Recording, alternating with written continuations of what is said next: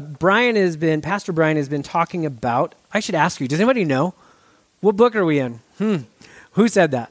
Good. Somebody knew. Yes. I'll tell him. One person knew where we're at. No, he's been in a series on James, which I've been really excited about. I've been really enjoying. James is practical. James is a book that really takes our faith and gives feet to it, puts it on the ground, and it's how we live it out. It's easy to take James and dismiss the motives behind what we're doing and just do what it says, but forget the motives. So today we're going to dive into what that looks like and how he's challenging us. In James, if you want to nerd out about it a little bit, you can take the first book of James and read through it, and it's foreshadowing everything he's going to talk about. There's I can't remember, 6 different topics that flow through it, and he introduces all of them right up front, and then as he goes through it, he expands on them a little bit. The one that, when Pastor Brian and I were talking about this series, the one that really jumped out at me comes out of James chapter 2, and it says this: "Consider it pure joy." How many say, I would enjoy some pure joy in my life? Yeah? Okay, I'll talk to this side then, because they're the only ones. Just kidding. Consider it pure joy whenever you face trials of many kinds, because you know that the testing of your faith develops perseverance. And perseverance must finish its work so that you may be mature and complete, not lacking anything. That sounds like something I would love in my life, okay? But it sounds like something that's very challenging. So this morning, this is not a self-help discussion. This is a discussion on the gospel, but how that plays out in our lives. So I should have known better, but I had a lot of the message ready and done, but I was like, I don't know how to introduce this. I need a good introduction. And then yesterday, some of you in here were with us, that we had a 3-on-3 basketball tournament. And it hit me really hard that I am officially a sports parent in the worst possible way. Not even a good one. Because my lack of understanding and my ignorance does not get in the way of my yelling out random things that are not helpful in any way, shape, or form. Even as a coach, we needed soccer coaches, and I played soccer in kindergarten, so that qualified me. But we were coaching. Is Andre here this morning? I didn't see him. We were coaching, and there's a guy in our town that is actually a really good coach and knows a lot, and he just happened to be on the sidelines with us. And I'd yell things like, da-da-da, and he'd be like, nope, don't do that. I mean, no, what do they do? Do that. Go to do, you over. He's like, nope, that's not, I was like, I don't even know what to do. But it doesn't get in the way of my enthusiasm. And what I found, the things that we're going to talk about today, is it comes out often in negative ways. Like confession, I've trash-talked 12-year-olds in my mind because of these things, right? Am I the only one? Please, somebody. Okay, good. Okay, we'll have a meeting afterwards, and we can. But what I loved about thinking about these things is, man, we're going to get into James chapter 4, and he challenges on this idea of what it looks like to find joy. And this might be a silly illustration, but when we expand this to our lives, it has power in a lot of ways. So let's just jump into this. James 4, I'm going to read, to start here, James 4, 1 through something. I don't remember where I stopped. But it goes like this. What causes fights and quarrels among you? Don't they come from the evil desires that battle within you? You want something, but you don't get it. You kill and covet, but you cannot have what you want. You quarrel and fight. You do not have because you do not ask God. And when you ask, you do not receive because you ask with wrong motives, that you may spend what you get on your pleasures. You adulterous people, don't you know that friendship with the world is hatred toward God, and anyone who chooses to be a friend of the world becomes an enemy of God? Or do you think Scripture says without reason that the Spirit he caused to live in us envies intensely? But he gives us more grace. And that is why Scripture says God opposes the proud and gives grace to the humble. Jump down to verse 11. Brothers, do not slander one another. Anyone who speaks against his brother or judges him speaks against the law and judges it. When you judge the law, you are not keeping it, but sitting in judgment on it. There is only one lawgiver and judge, the one who is able to save and destroy. But you, who are you to judge your neighbor? What causes fights and quarrels among you? The first thing we want to talk about, possibly you can relate to, in life, we face drama. Yeah? No, none of us? Okay. We have drama. James is talking to a group of, we would call them Messianic Jews. They were Jews, they believed this Jesus, and now they're Christians, right? When he says fights and quarrels, what causes fights and quarrels among you? I got kind of curious and looked into that. He's saying two things. Fights. These people were actively fighting against the outside world. Happened to be Rome. Actively fighting against him with deep hatred, deep-seated hatred. Fighting them, opposing them at every cost. They also had quarrels. So not only were they fighting outwardly, but they were fighting inwardly among the church, among the body. That sounds a little familiar. Actively opposing the outside, but deeply divided inside over silly things. I actually looked up today's church, and I said, things that divide churches. These are funny, so laugh, don't cry. There was actually a church that divided over what type of green bean the church should serve. There was another church that divided because they moved from Folgers coffee to Starbucks. Whew. One church divided because they said it should be wrong to serve deviled eggs. And that is a true story. These are funny. I don't even know. There was a big church argument, which we're going to have our board or congregational meeting next week. Clint, this is all you, man. A church argument over a budget that was 10 cents off. It took 4 hours to settle until somebody just donated a dime. A dispute whether you could use cran grape juice or if it had to be pure grape juice in communion. What causes fights and quarrels among you? What I found in this is oftentimes we struggle with drama in our lives. Not so much because of a good reason, but it's because we struggle with this little thing called pride. Anybody heard of this before? We struggle with pride. We struggle with thinking that we deserve something. Actually, I'm going to write that word up there too. That's a good one. We think we deserve things. Now, it's interesting that the word deserve really only fits into the gospel in one way, and it doesn't work in our favor, right? We don't deserve the gospel, but Jesus gives it freely.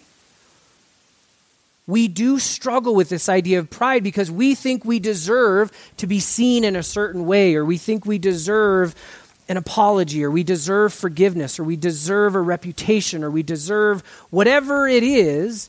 And because of that, we have this drama in our lives. And I think all of us could say, yeah, maybe, if we're being honest. The problem with pride, though, is when we teach on pride, if I say, we're going to talk about pride, in your head, you're thinking of somebody that's probably in this room, and that somebody is probably thinking of you, but we're not self-reflective. Like, let me even challenge you with this idea. I'm jumping way ahead in my notes, so I'm going to get lost. But even offense, if we're offended, I know this is hard, but really, if you're offended, that comes back to pride. I mean, if you really take an honest look at the scriptures, even being offended for about the right things, I just don't find that response in the scriptures as biblical. That's a challenging thought. As Christians, we should be the least offended people. Look at Paul and Silas when they're thrown into jail. If anybody had a reason to be offended, it's them. Okay, for doing good things, they got thrown in jail for no reason. They got put in the worst part of jail. But what was their response? It was worship. And we're going to talk about how they got there. But that's a challenging thing. That's a challenging idea. Before you get too mad at me, let's go to the next thing. Okay. What's the other thing that Paul or that James is addressing in this? If you look at verse 13 through 17, it says this. Now listen, you who say today or tomorrow we will go to this city or that city, spend a year there, carry on business, and make money. Why, you do not even know what will happen tomorrow. What is your life? You are a mist that appears for a little while and then vanishes. Instead, you ought to say, if it is the Lord's will, we will live and do this or that. As it is, you boast and brag, and all such boasting is evil. Among you, then, who knows the good he ought to do and doesn't do it, sins. Not only do we struggle with drama in our lives, maybe it's just me, but we seem to struggle with stress. Now remember, we're looking at this idea, consider it pure joy when you face trials. I'm not necessarily saying that stress and drama are a sinful thing. What I am saying is if we want to find pure joy, I think it's more given by God, but if that's our goal, he's saying, hey, why don't we look at some of these things? Stress. What is causing stress? James is directly confronting this idea of control. He's saying, hey, you guys plan these big year-long adventures where you're going to go, you're going to make X amount of money selling these things, and then you're going to come back. And he says, you do all this thinking you have control. Is it wrong to make plans? No. Is it wrong to have a savings account? No. Is it wrong to plan for the future? No. If our motive is understanding that we are not in control. We get so stressed out about things that really aren't ours to stress about. I mean, it says literally we're a vanishing vapor. Does that mean we're unimportant? Absolutely not.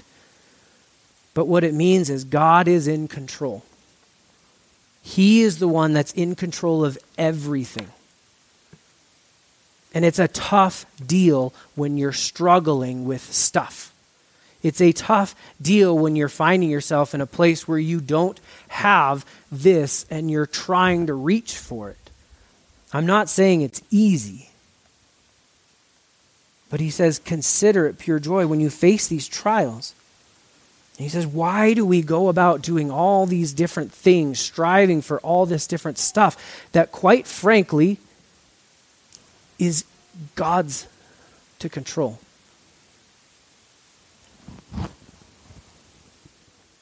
So when we look at this idea of drama and stress,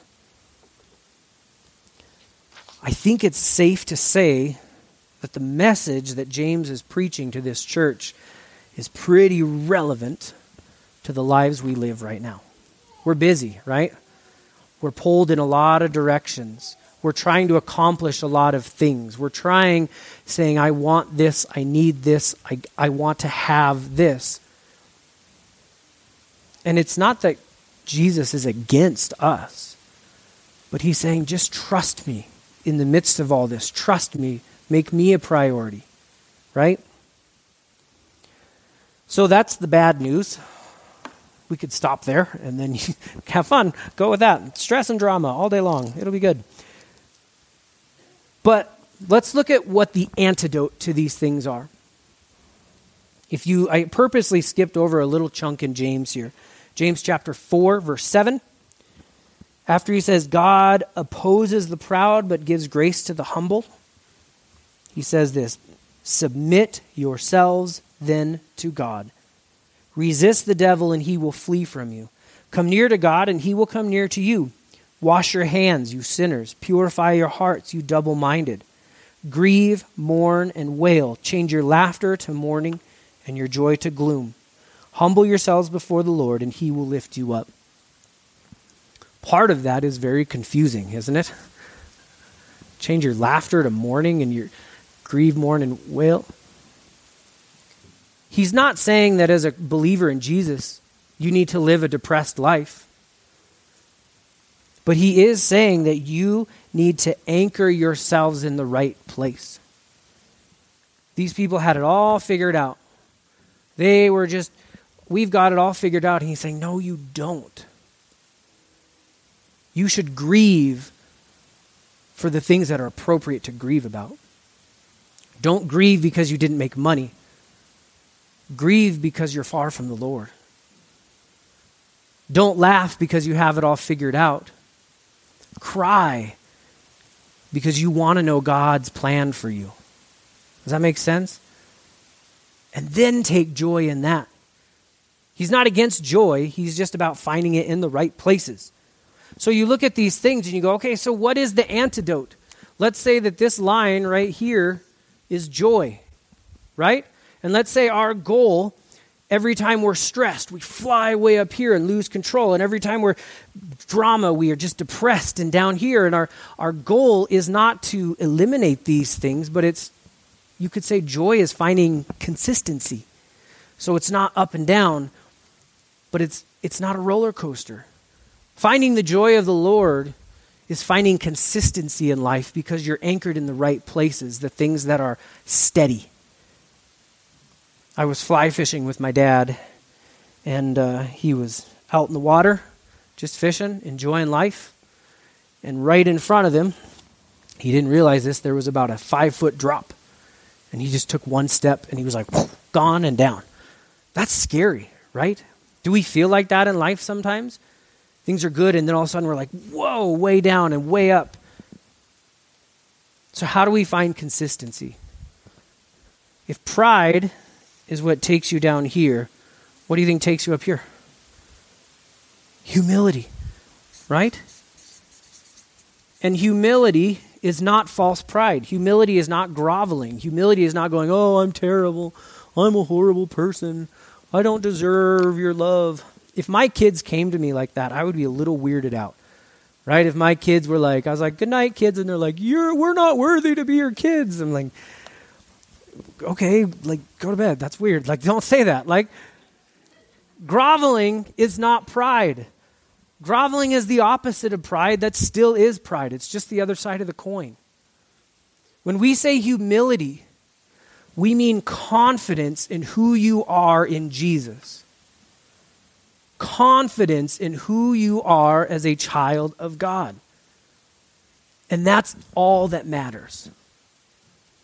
When I said offenses are not a Christian response, possibly, I don't want to put my foot on that all the way, but mostly. That's because if we're offended, it might be a challenge to our motives. Why am I offended? Am I offended because of me? I don't want to be seen that way. I don't want to be looked at that way. Because in the Bible, God handles himself pretty well. Jesus handles himself pretty well. And our response needs to just be worship and confidence in Jesus. So, if we find we're in this drama-filled life, you might want to take a look at, man, am I prideful? We all have it. Is that a struggle? God, help me to be more humble. Help me submit to you and find my identity as your child only in you. In 1 Corinthians, there's this great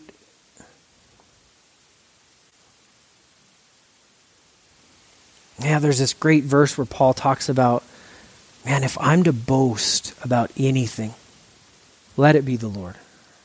I don't want to boast about me. Whether we're doing that passively or passive-aggressively or aggressively, I don't know. But I just want to boast in you, Lord, and it's not me. Right?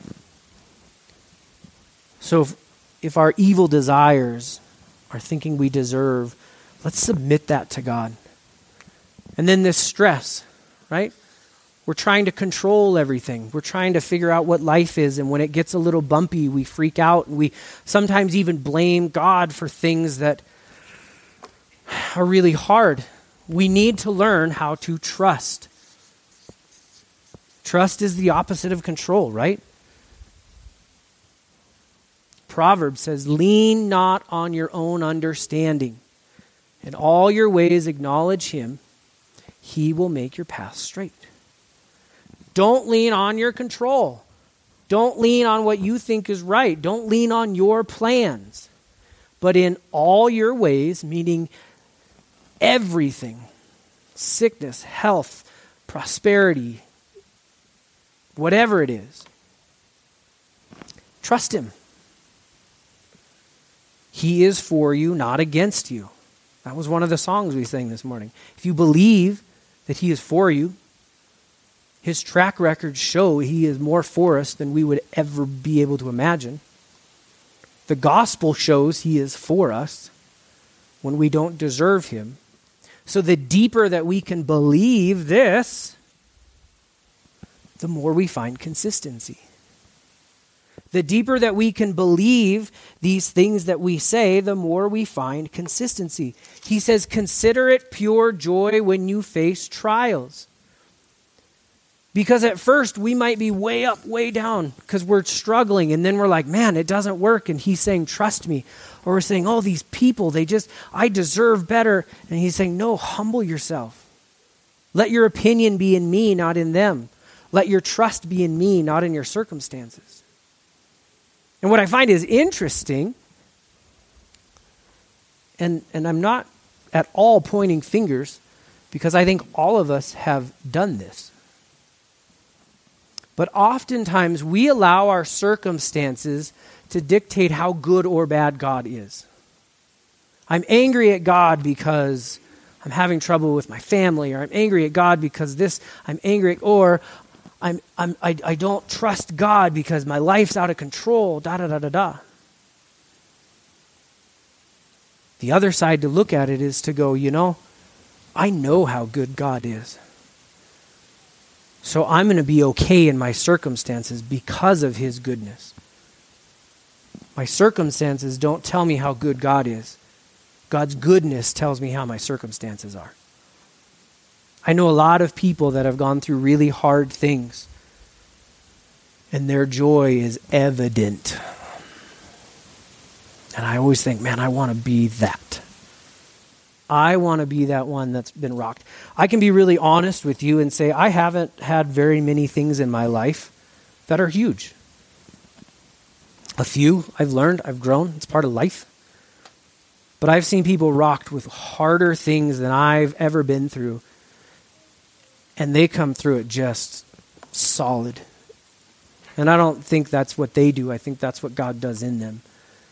And then I look at me and go, why do I get so worked up at a soccer game? Who cares, right? I mean, I do, but I shouldn't. It's fun, but my identity isn't in that. What a silly example, right? Where I'm trying to I don't want to look bad, or I don't want my kid to look bad, or whatever. Or, we want to win. Take that to life and beyond.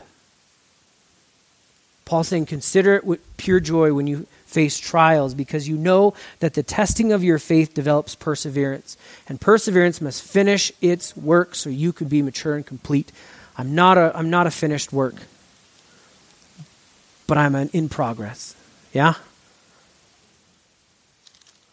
I really like one of my favorite passages that I've been kind of thinking about and praying about lately is this one that talks about this peace that passes understanding. Have you guys, we often pray for it, God, give me that peace that doesn't make sense in my trials, in my circumstances, in my difficulties. I want that peace that doesn't make sense. We want it, but we don't look ahead of that passage. There's 3 things that, if you will, are a recipe for that. And it says this: rejoice in all things. I'll say it again, rejoice. Rejoice in everything you do. Good, bad, ugly, rejoice in it. God's good. If you're doing well, rejoice. If you're not doing well, rejoice. If you're really frustrated and angry, rejoice. If you're offended, rejoice. If you're, never mind, I'm not going to say a political thing. Darn. Okay, rejoice in everything. Okay? The other thing it says is let your gentleness be known because God is near.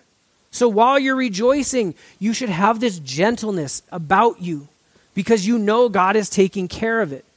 You don't come out swinging. We don't come out angry. We don't come out looking for revenge. As believers in Jesus, if we are rejoicing in all things, we should have a gentleness to us. Then it says, take everything to the Lord. Everything, take it to the Lord. It says, when you do those, and then that peace that just doesn't make sense. I really, I kind of stumbled on this, but it really kind of made me rethink about this idea. If you actually look in Romans chapter 12, verse 9 through 21, it sort of gives us the flip side of what James is talking about. James is saying, why are you fighting and quarreling? Why are your motives wrong? Why are you hating each other and slandering? Why are you planning out the future and not trusting God? In the letter to Rome, we find this. And this is what we can lay into. This is, I believe, is where we find that joy. It says this: love must be sincere.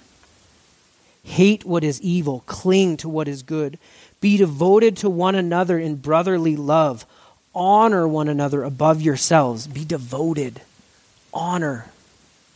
Never be lacking in zeal, but keep your spiritual fervor serving the Lord. Be joyful in hope. Be patient in affliction. Be faithful in prayer. Share with God's people who are in need. Practice hospitality. You want to have less drama in your life? Make this your prayer. Man, be joyful. Be patient. Pray. Share with God's people. Bless those who persecute you. That's that offense thing. Bless them. God, and not like we do as Christians, like, oh, bless you. Right? No, bless them. Bless and do not curse. Rejoice with those who rejoice. Mourn with those who mourn. Live in harmony with one another. That word harmony as a musical thing is kind of funny because harmony literally means different. You can't have harmony if we're all on the same note. You can only have harmony if there's differences. We have differences, whether they're from a theological standpoint or a life standpoint or whatever. We're different. Live in harmony. Let that be a beautiful thing, right? Do not be proud, but be willing to associate with people of low position. Do not be conceited. And then it moves up to this control thing. Don't repay evil for evil. Be careful to do what is right in the eyes of everybody. If it is possible, as far as it depends on you, live at peace with everyone. Do not take revenge, my friend, but leave room for God's anger. For it is written, it is mine to avenge, I will repay. So saith the Lord.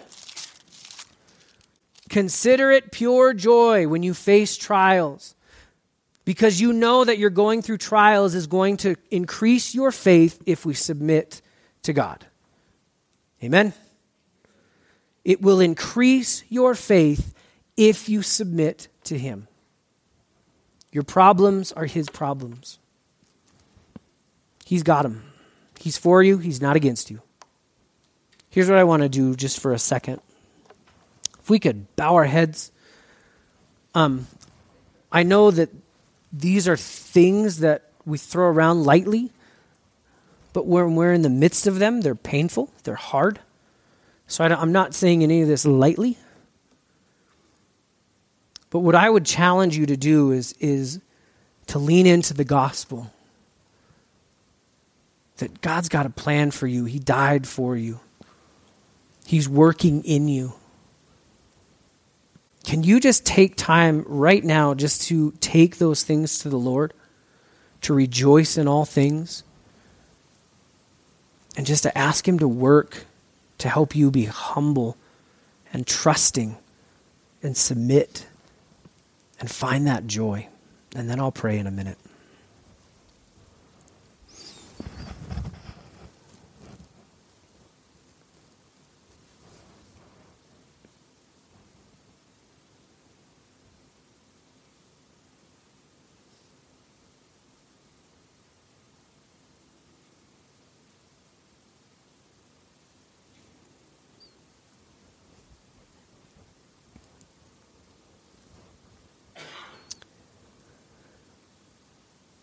Lord, I don't want to take lightly that life is hard.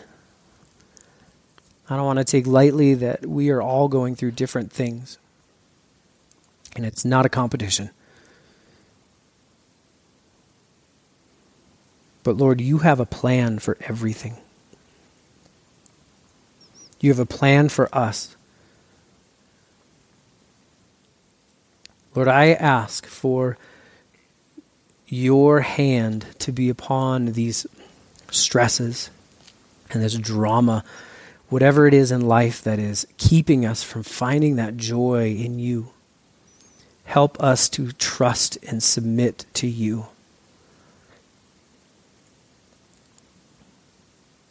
Lord, I pray for healing. I pray for restored relationships. Lord, I pray for good plans that are from you and for you. But Lord, sometimes that's a hard place to get. So we put it in your hands. We ask for your work. We love you. We trust you. We thank you for the gospel. We pray all this in your name. Amen. Amen.